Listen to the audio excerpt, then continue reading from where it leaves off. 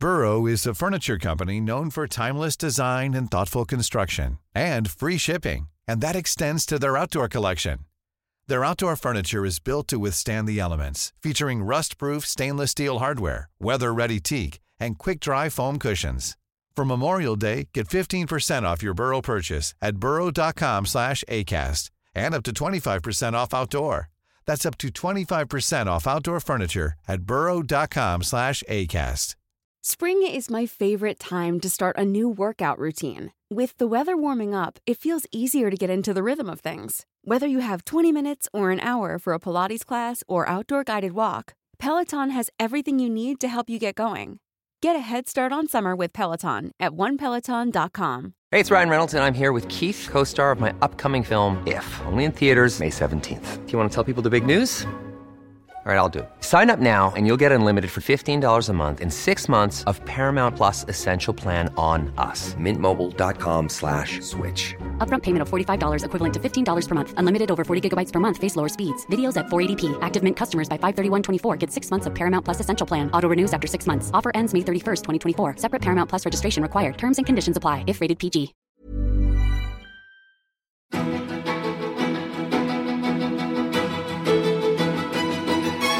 Hello and welcome back to Snowcast. I'm Jon Snow, and this week's guest is Richard Curtis. Richard is an award-winning writer and director who started out doing comedy sketches with Rowan Atkinson. His enormous successes included Blackadder, The Vicar of Dibley, Four Weddings, and Notting Hill. And though busy enough keeping us entertained, Richard spends a great deal of time trying to change the world. He described the very first Red Nose Day back in 1988 as chaotic. But 30 million people tuned in and helped raise £15 million for comic relief. Richard campaigns on many issues and launched Make My Money Matter to raise awareness that our money is a major contributor to and solution to the climate crisis. I spoke to Richard on the day he launched a new film to raise awareness of the relationship between oil companies and high street banks. His message: help break them up. Let's find out more. Richard Curtis, is a delight, and I'm very grateful to you for agreeing to come and appear on Snowcast. Oh, I'm very, very pleased to be here in your funky venue in King's Cross. You're associated with quintessentially English films and television, but you consider yourself global rather than English, and your charity work has a very global focus from the start. How do you explain that? Is it partly because you yourself are born abroad? I think that is part of it. My dad came from Czechoslovakia, went to Australia. I was born in New Zealand. My mum's Australian as well. And then when I was 4, we moved to the Philippines, very aware there of poverty as I drove to school, tens of thousands of people living in corrugated iron houses. And I didn't get here to the UK, didn't start living here till I was 10, and I arrived with an American accent. So I've never really understood the sort of strong patriotism that lots of other people have. But what you did develop is an awareness of wealth and poverty. Yeah, I think I've always had that. My dad's instincts were quite left-wing at the start. He grew more conservative as he grew older. But yeah, I've got a strong sense somewhere of justice. Always did. I just couldn't understand, even when I was at school. The boys at my boarding school, when they used to have charity appeals, they used to put buttons in the thing so they didn't have to give any money. And these were the same people who were spending so much money on their own education and on chips and sausages every lunchtime. So I've always found greed illogical. What was your dad doing that landed you in the Philippines? He worked for Unilever. A company whose behaviour I'm now very proud, because they're a very good company in terms of sustainability. Yeah, he worked for the Philippine Refining Company. And then we moved to Sweden, where I didn't really learn that much, even though I'm very envious of many of the Nordic countries and their implied sense of justice. Do you think in that Philippine childhood you had a sort of inkling, a kind of awareness that there were very poor people in the world, and that possibly lit a little ember that was going to grow into something rather large? I think it did. I mean, oddly enough, when I think back, what's at the root of my choice to lead this split life between making dodgy entertainment and trying to do good deeds. Come on, it's a delicious combination. The thing I most remember is I think it was Christmas 1968. There was a famine in Biafra, and my mum got us around a table and said, we're going to cancel Christmas this year. She said, I just can't bear the images that we're seeing, so let's just have beans on toast on Christmas Day. Let's take all the money that we were going to spend on presents and give it to the Biafra appeal. And, of course, I mean, it was the best Christmas we ever had because I used to hate Christmas because Christmas lunch came right in the middle of Christmas Top of the Pops. But this time we were allowed to eat in front of the telly. But I think that had an effect on me. And then, I mean, weird little things like I went to a private school and every boy was allowed a bottle of cordial. And I didn't have one because I was flying from Sweden to go to school. And I would sometimes say, literally to my closest friends, I would say, could I have a tiny bit of your cordial tonight? And the reply I remember was, it's got to last me. In other words, they had to have cordial every single night. And all I was asking was for one bit of cordial one night. But that phrase it's got to last me. Like, I've got to be completely comfortable all the time for the whole of my life while other people haven't got things. I mean, my experiences are nothing compared to so many people in this country who have such hard lives and living with such rough poverty. But little things in life, and then the big thing, when I went to Ethiopia and the Sudan after Live Aid, that seems to be in my bones. But it's extraordinary because those bones wouldn't have responded, or they might not have responded, had you not been exposed to what you were exposed to as a child. Yeah, exactly. We don't know what hits us. Why do some works of art move you unbelievably profoundly and others don't? It's a relationship between the experience you have and who you are in the first place as to what rings your bells. Tell me about the impact of watching Live Aid and the trip to Ethiopia that followed. Yeah, I mean, it was all very casual. I remember Live Aid was a very sunny day. One friend of ours, he gave 500 quid because he had a checkbook or something. We never paid him back. I felt guilty about that. Then I met a wonderful woman called Jane Tewson I knew her, yeah. Who ran a charity and was asked to go to the Sudan because she was running a homeless charity and they thought she was very sort of advanced in the way she was asking for money and making people share things. And I literally just said to her at dinner, do you want me to come along and keep you company? Again, that instinct, a tiny bit, calling out. And then we had a hilarious meeting at Save the Children and Oxfam where they said, look, it's a bit of a waste you two both go to the same country. So I didn't get to go with Jane. She went to Sudan. I went all on my own with no purpose or intention. I didn't know why I was there, to Ethiopia, and I saw such terrible things, such suffering, such sort of certainty of death. And I kind of branded me with the feeling of the simultaneity of suffering. Every day I go through my life knowing that while you and I are having this lovely chat, there are people who are choosing between food for their kids and medicine for their kids. There are women in terror because their husbands are going to hurt them. I can't get rid of that sense that other people's lives are very different. And so I got back and then the long story of Comic Relief began. Comic Relief itself was a gateway to people to become more actively involved through entertainment, which was a fabulous combine. The idea that you could raise money for areas that needed it by having a good laugh was absolutely amazing. Do you often meet people who were inspired by that to fundraise, to campaign? Well, that's one of the great things about life. You don't know, just like my mum what you did. Yeah, my mum didn't know when she cancelled Christmas that I was going to spend half my life trying to fulfill her hopes. And there's this brilliant thing called Giving Tuesday. I don't know if you know about that, where people can raise money for anything.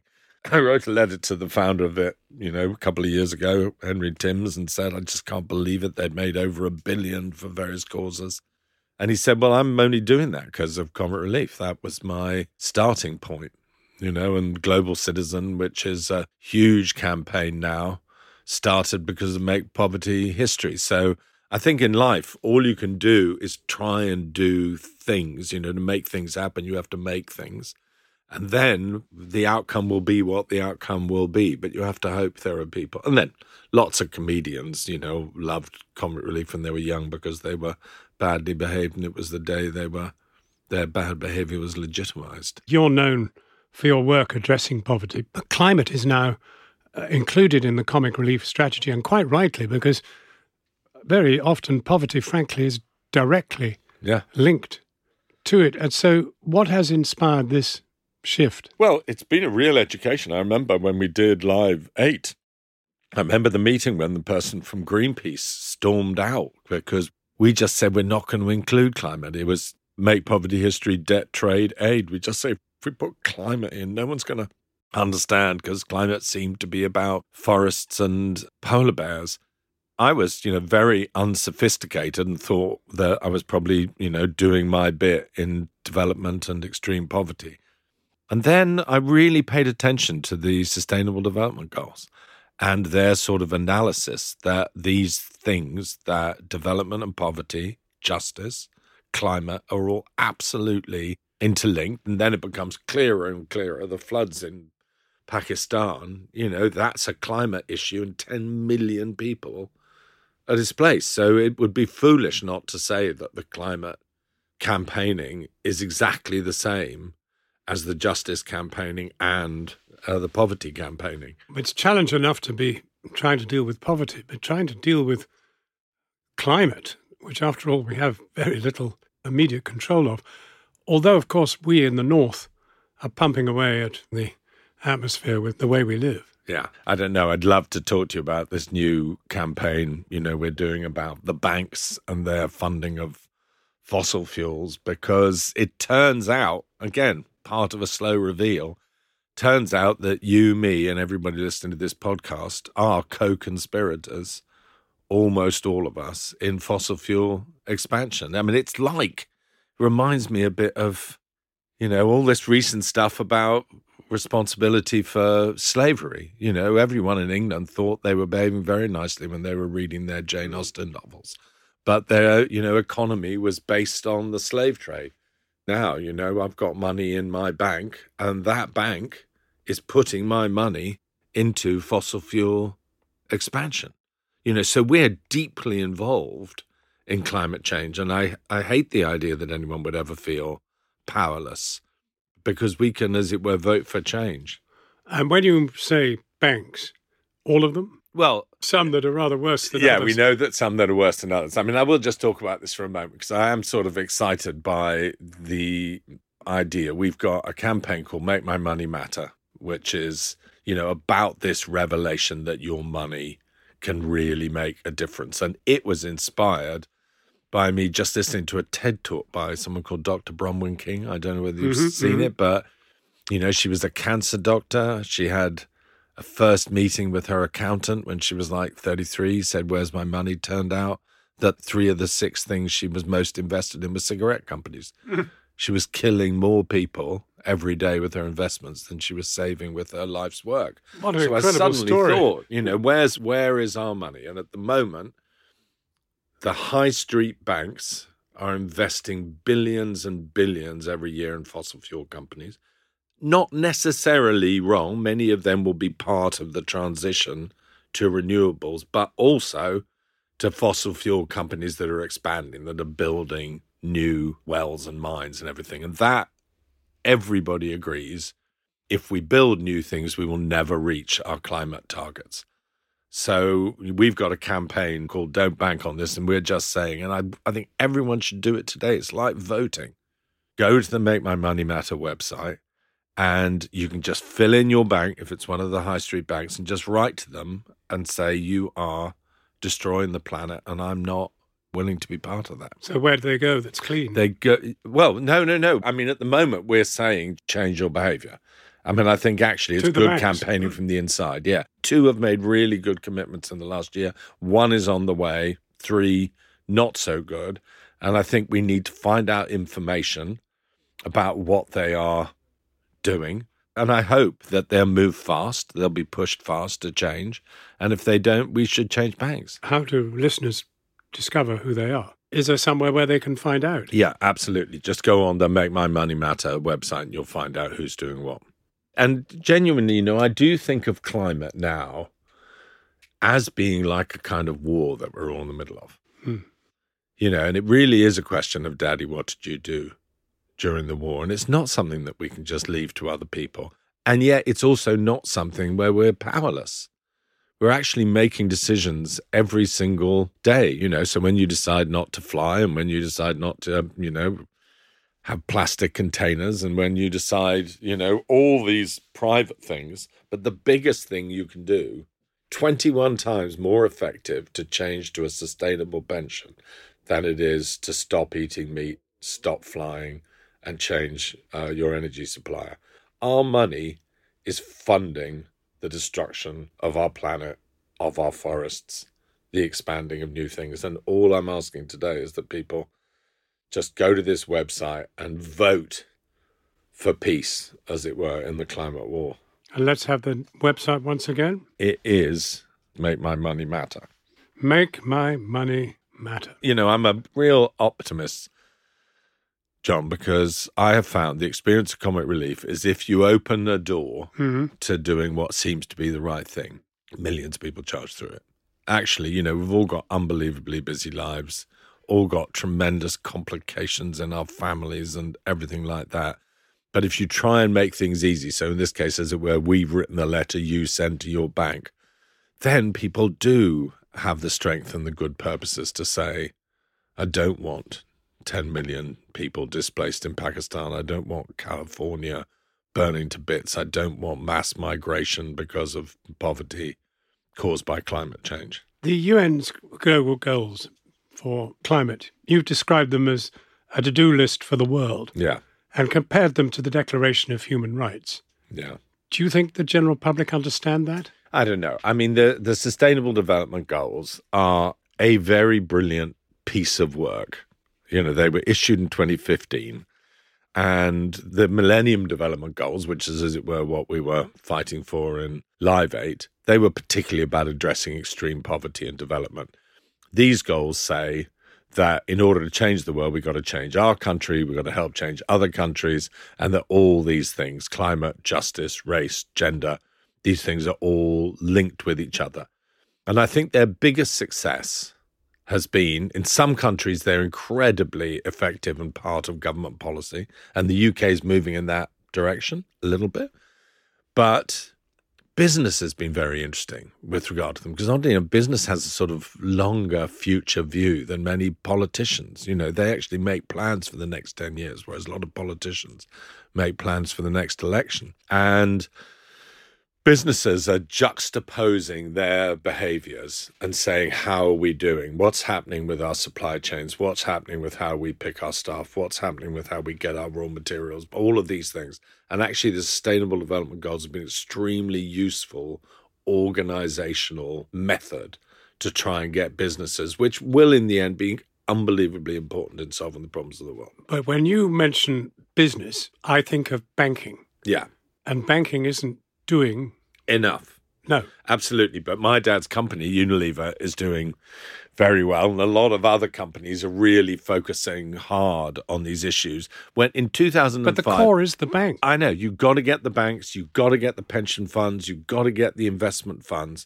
But this is what's so interesting, John. I was a second-rate comedy writer who found that because I knew a lot of other people in comedy, we could organise Comic Relief. Well, here's the big surprise, that these people who got jobs in banks, and some of them will be listening now, they are the necessary heroes now.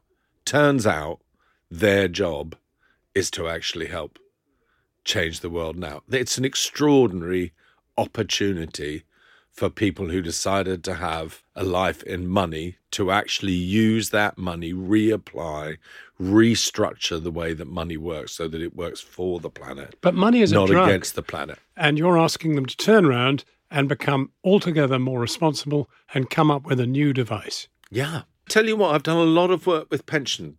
The world pension pot is 47 trillion. And that's our money, and that's being invested. So we tried to see if we could do something about UK pension schemes. And I thought this is going to be adversarial and we're going to be locked out by everybody. But actually, turned out the pensions were finding out that the public actually did want to have sustainable, ethical pensions, that people were increasingly saying, wait a minute, am I in guns? Am I in arms? Am I in pornography? Am I in gambling? Am I in fossil fuels? So that a situation where... But there's no real way of finding out, is there? Well, except there is, because they make promises when you take out. So I've now got a sustainable pension that's doing just as well as my old pension used to do. And in the last few years, we've been part of a movement to move 1.3 trillion of the UK pension system into sustainable and ethical pensions. So the people were on the cusp, but the system is sludgy and it's hard for them to change. And trustees of big banks and big companies are only starting to realize that they're not only there for their shareholders, they're there for the stakeholders, which is everyone on the planet. That's why, we're trying to change the pension system. And I think consumers are asking more and more. My daughter, when she goes shopping in the street, she checks on the supply chains of the companies that she's going to buy her clothes from. And also, one of the things we're finding is that people who are working for these companies care about these issues. Actually, younger people who are starting to get jobs think, do I just want to make money, or do I want to make money and be with a company that's doing the right thing? So there is a kind of shift in consumers, a shift in employees, and a realization as climate becomes more catastrophic, as things become more unequal, as they have done in the UK, that every single person in society has a way of actually applying pressure to make things better. I don't want to be any kind of a naysayer, but, we're little minnows, and it's hard to persuade people that some change in your behaviour is going to make a difference. And people listening will say, so what can I do? And the answer is, spread the news that your money in banks is not, as it were, sleeping asset. That's the big revelation to me, that the money in my bank and the money in pensions is not just sitting there till I claim it. It's being invested by the banks every single day and being used. And therefore it could be being used to do amazing things, or it can be being used to do bad things. And the banks have not decisively decided that they're going to do the right thing. And every single person should say to their bank, unless you think climate change is a great idea and you want, floods, fires, and no hope for the younger generation, everybody should say to their bank, stop it now. And eventually the banks will thrive as a result, because they will be investing in better, renewable, more ethical businesses. The banks in the last few weeks since we started this have received 8,000 letters from people saying, we want this change, stop this happening. And they must be starting to be afraid of the fact. Remember what happened with Barclays and apartheid, in our generation, when they just became famous baddies. And I think they will think we are going to lose this commercially. But also, I've heard Mark Carney, who was the governor of the Bank of England, describe sustainability as the greatest investment opportunity since the Industrial Revolution. The companies that are going to thrive are the companies that are taking these things into account. And when I first started talking to people about money, they would say to me, yeah, it's a little bit, money versus morals, value versus values. You'll make less money by investing in renewables and good things. They don't say that anymore. The why not moment has arrived. So I think it's eventually going to be radically good business. Most of our votes don't count, do they? I mean, you just got to think about the voting system. You lose by 11,000 in whatever thing you're in. You think, well, did my vote matter? Well, I was in Kensington and Chelsea when the MP won by 9 votes.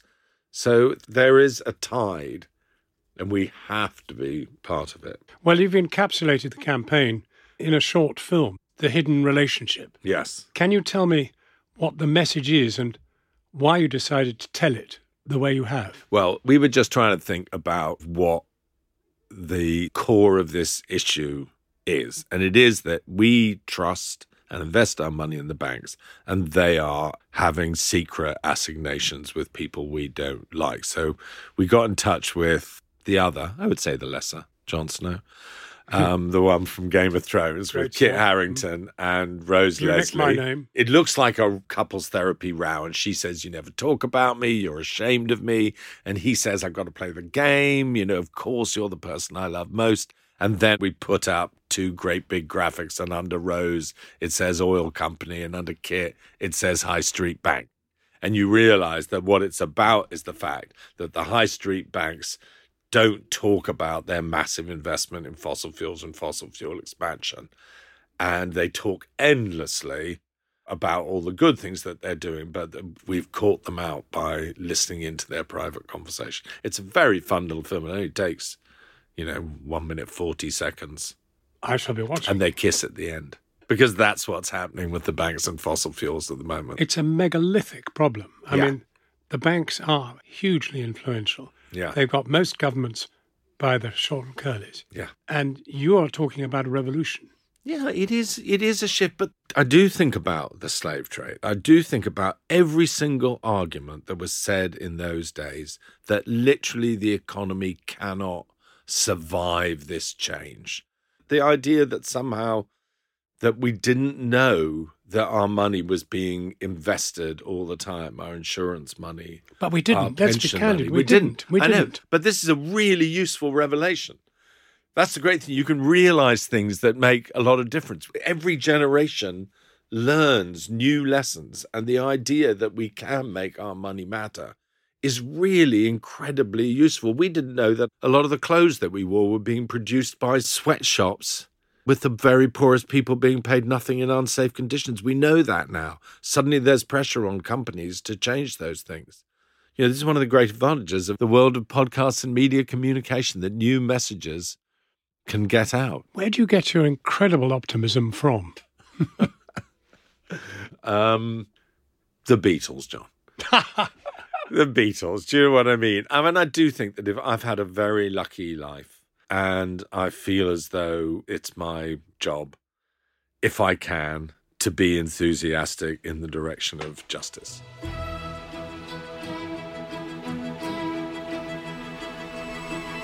You're listening to Snowcast with me, Jon Snow, and we'll be right back after this.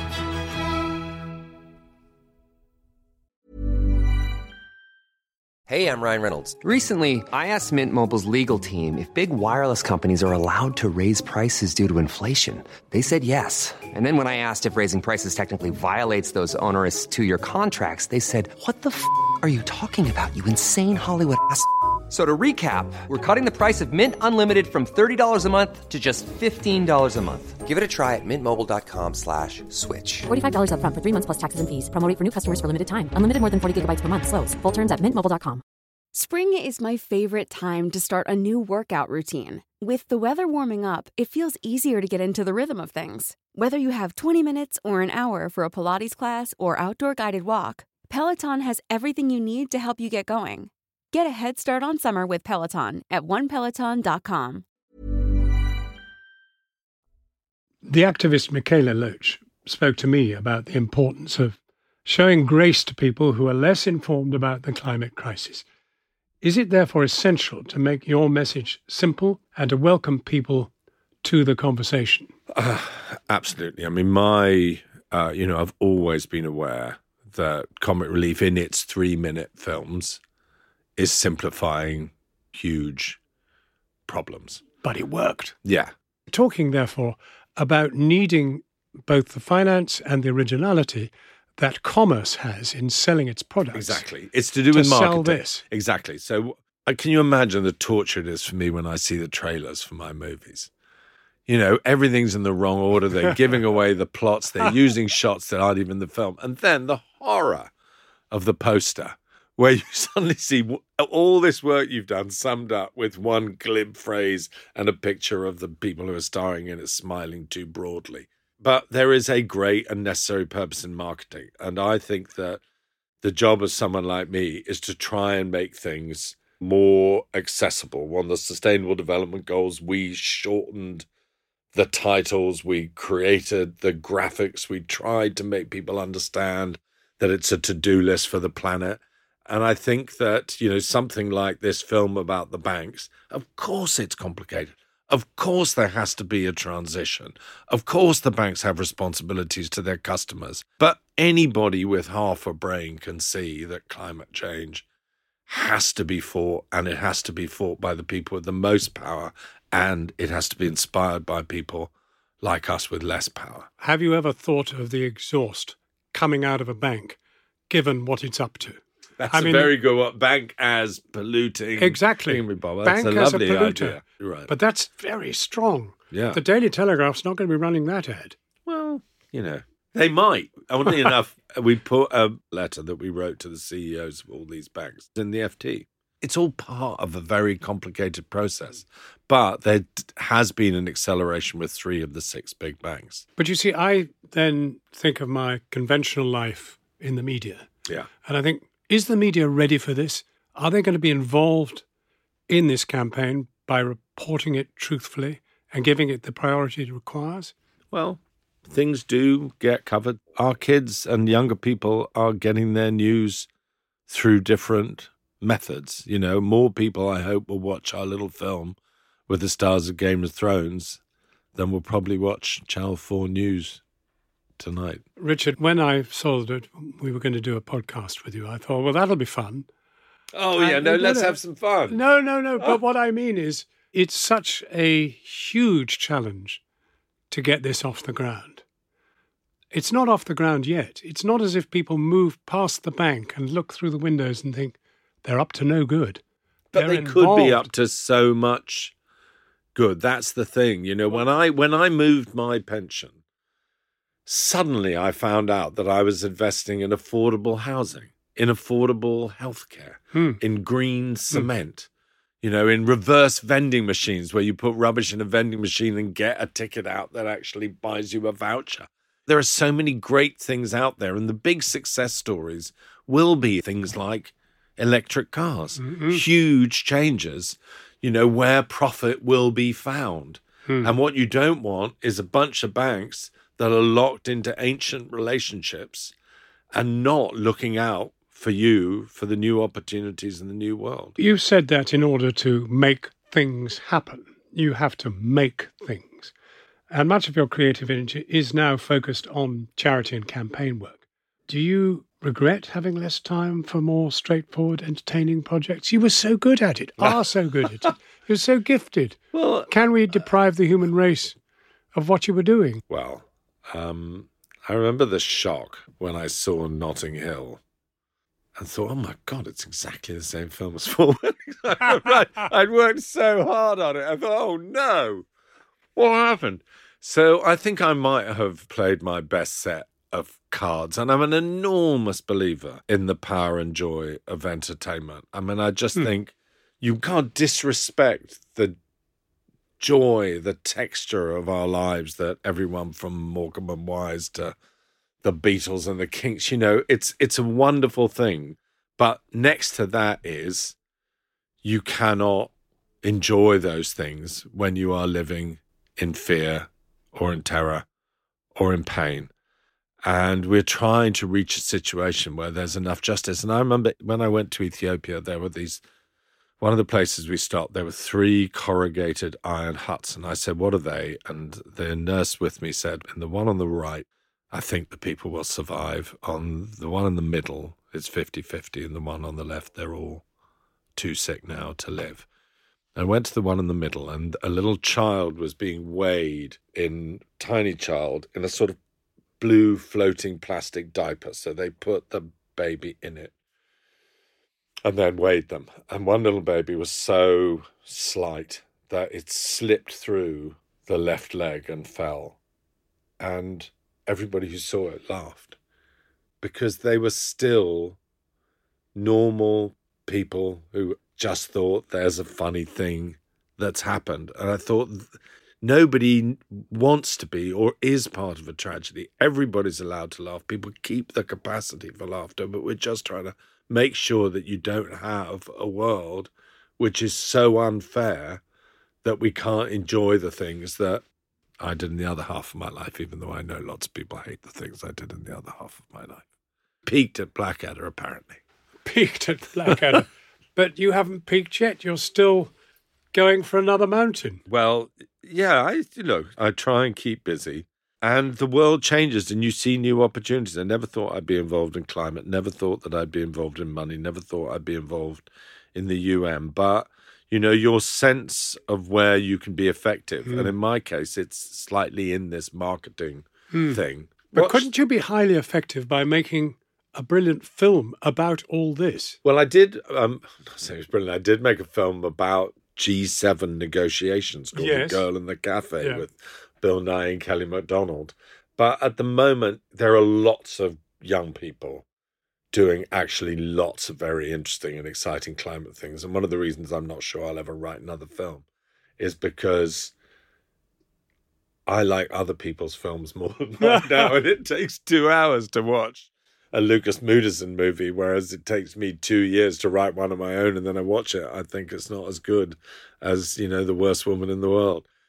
So I think that my time is probably better spent at the moment. You must be working very long days to fit in everything. Do you ever feel overwhelmed or think, maybe I should reduce my commitments?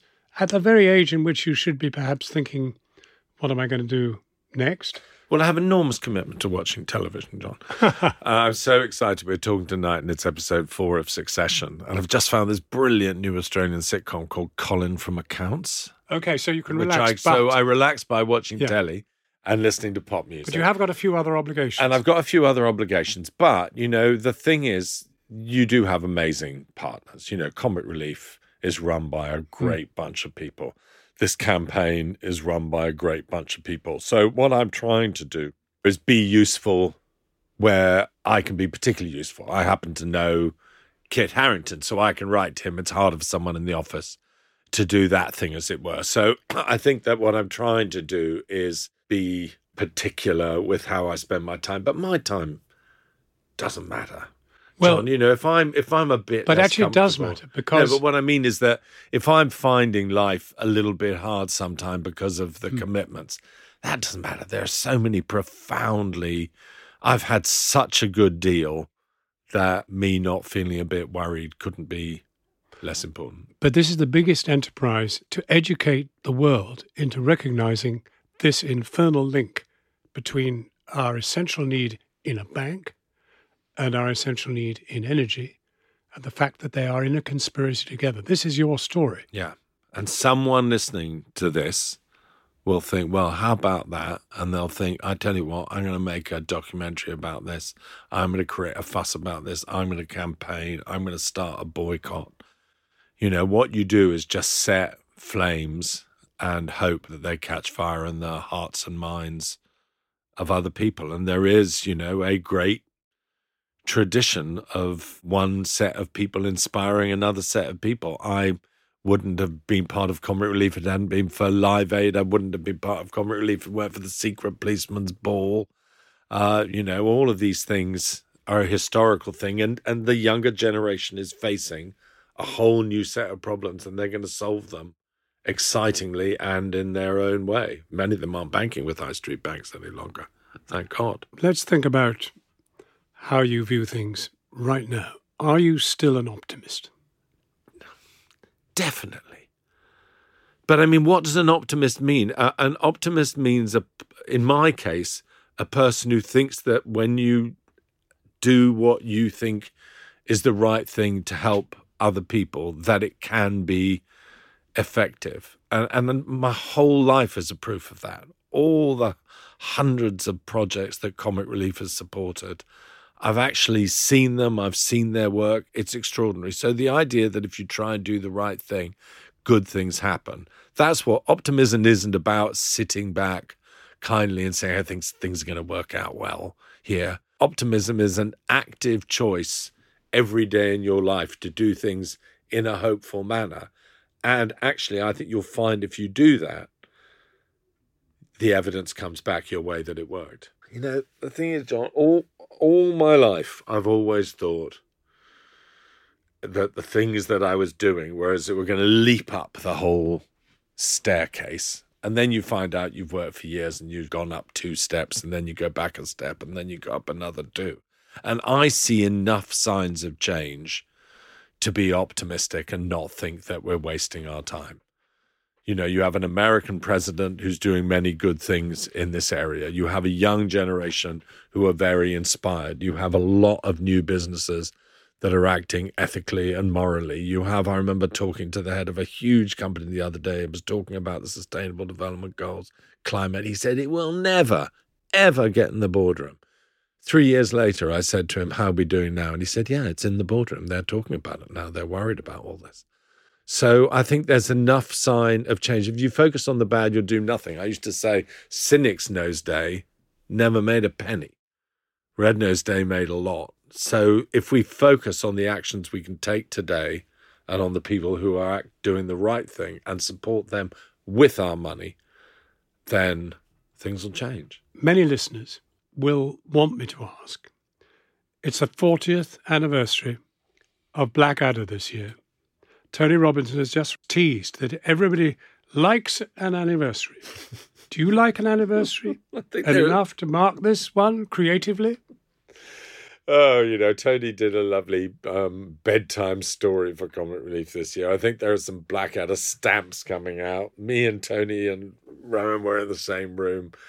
I don't know. I think it's unlikely. I think it's very unlikely that there'll be more Blackadder. But are you leaving yourself space still to be creative as well as being political and planet-saving? Yeah, actually, the next thing I'm thinking of doing, John, is something where I'm actually going to, I hope, be working with a lot of people. So in a slightly more producerial manner in order to enjoy the new youth, new diversity, different stories that everyone in the world has to tell. I think maybe that's a good thing for me, to be an encourager, for me to be, I've never been a statesman, but to, you know, enjoy the brilliance of other people, the activism of other people, the creativity of other people. But you've got to marshal as much as you can to bring an understanding of an infernal coalition. Well, I really love the fact that you probably know more about these issues than me and more passionate about the fact that our money is being often misused behind our back in a secret relationship. And I hope that everyone listening will think, well, I'll do something about that today. Richard Curtis, it's been an honour to talk with you, and I've really learned a lot. Thank you very much indeed. I hope you prevail. And what I think I might do is start a podcast, Dickcast maybe can be called, and you'll be my first guest on it, because I so admire the work that you've done rooting out justice, truth, reporting on the way that things actually are. Steady. We've all put our shoulder to the wheel. Bit out. We've all put our shoulder to the wheel, and you're putting it to the wheel in the most necessary form. Okay, pens and papers, as they say. John, will you give them the web address for people to sign on to? But thank you very much. That was brilliant. That was Richard Curtis. Though the term can be overused, he's someone I would call a national, perhaps even global treasure. To watch his film, The Hidden Relationship, just head to makemymoneymatter.co.uk/open letter, where you'll find information, campaign research, and can contact the Big 5 UK high street banks and ask them to stop financing fossil fuel expansion in 2 clicks. As always, you can find links in the episode description, and if you have found this subject interesting, do check out an earlier episode featuring the brilliant young climate activist Michaela Loach. I'm Jon Snow, and I'd like to say thank you for listening to Snowcast. To catch the next episode, please follow this podcast on your platform of choice, and I hope to meet you again back here very soon. Goodbye for now.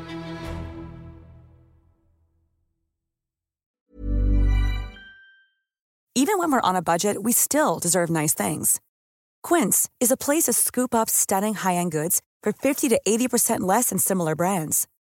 They have buttery soft cashmere sweaters starting at $50, luxurious Italian leather bags, and so much more.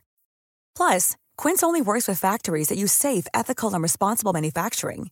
Get the high-end goods you'll love without the high price tag with Quince.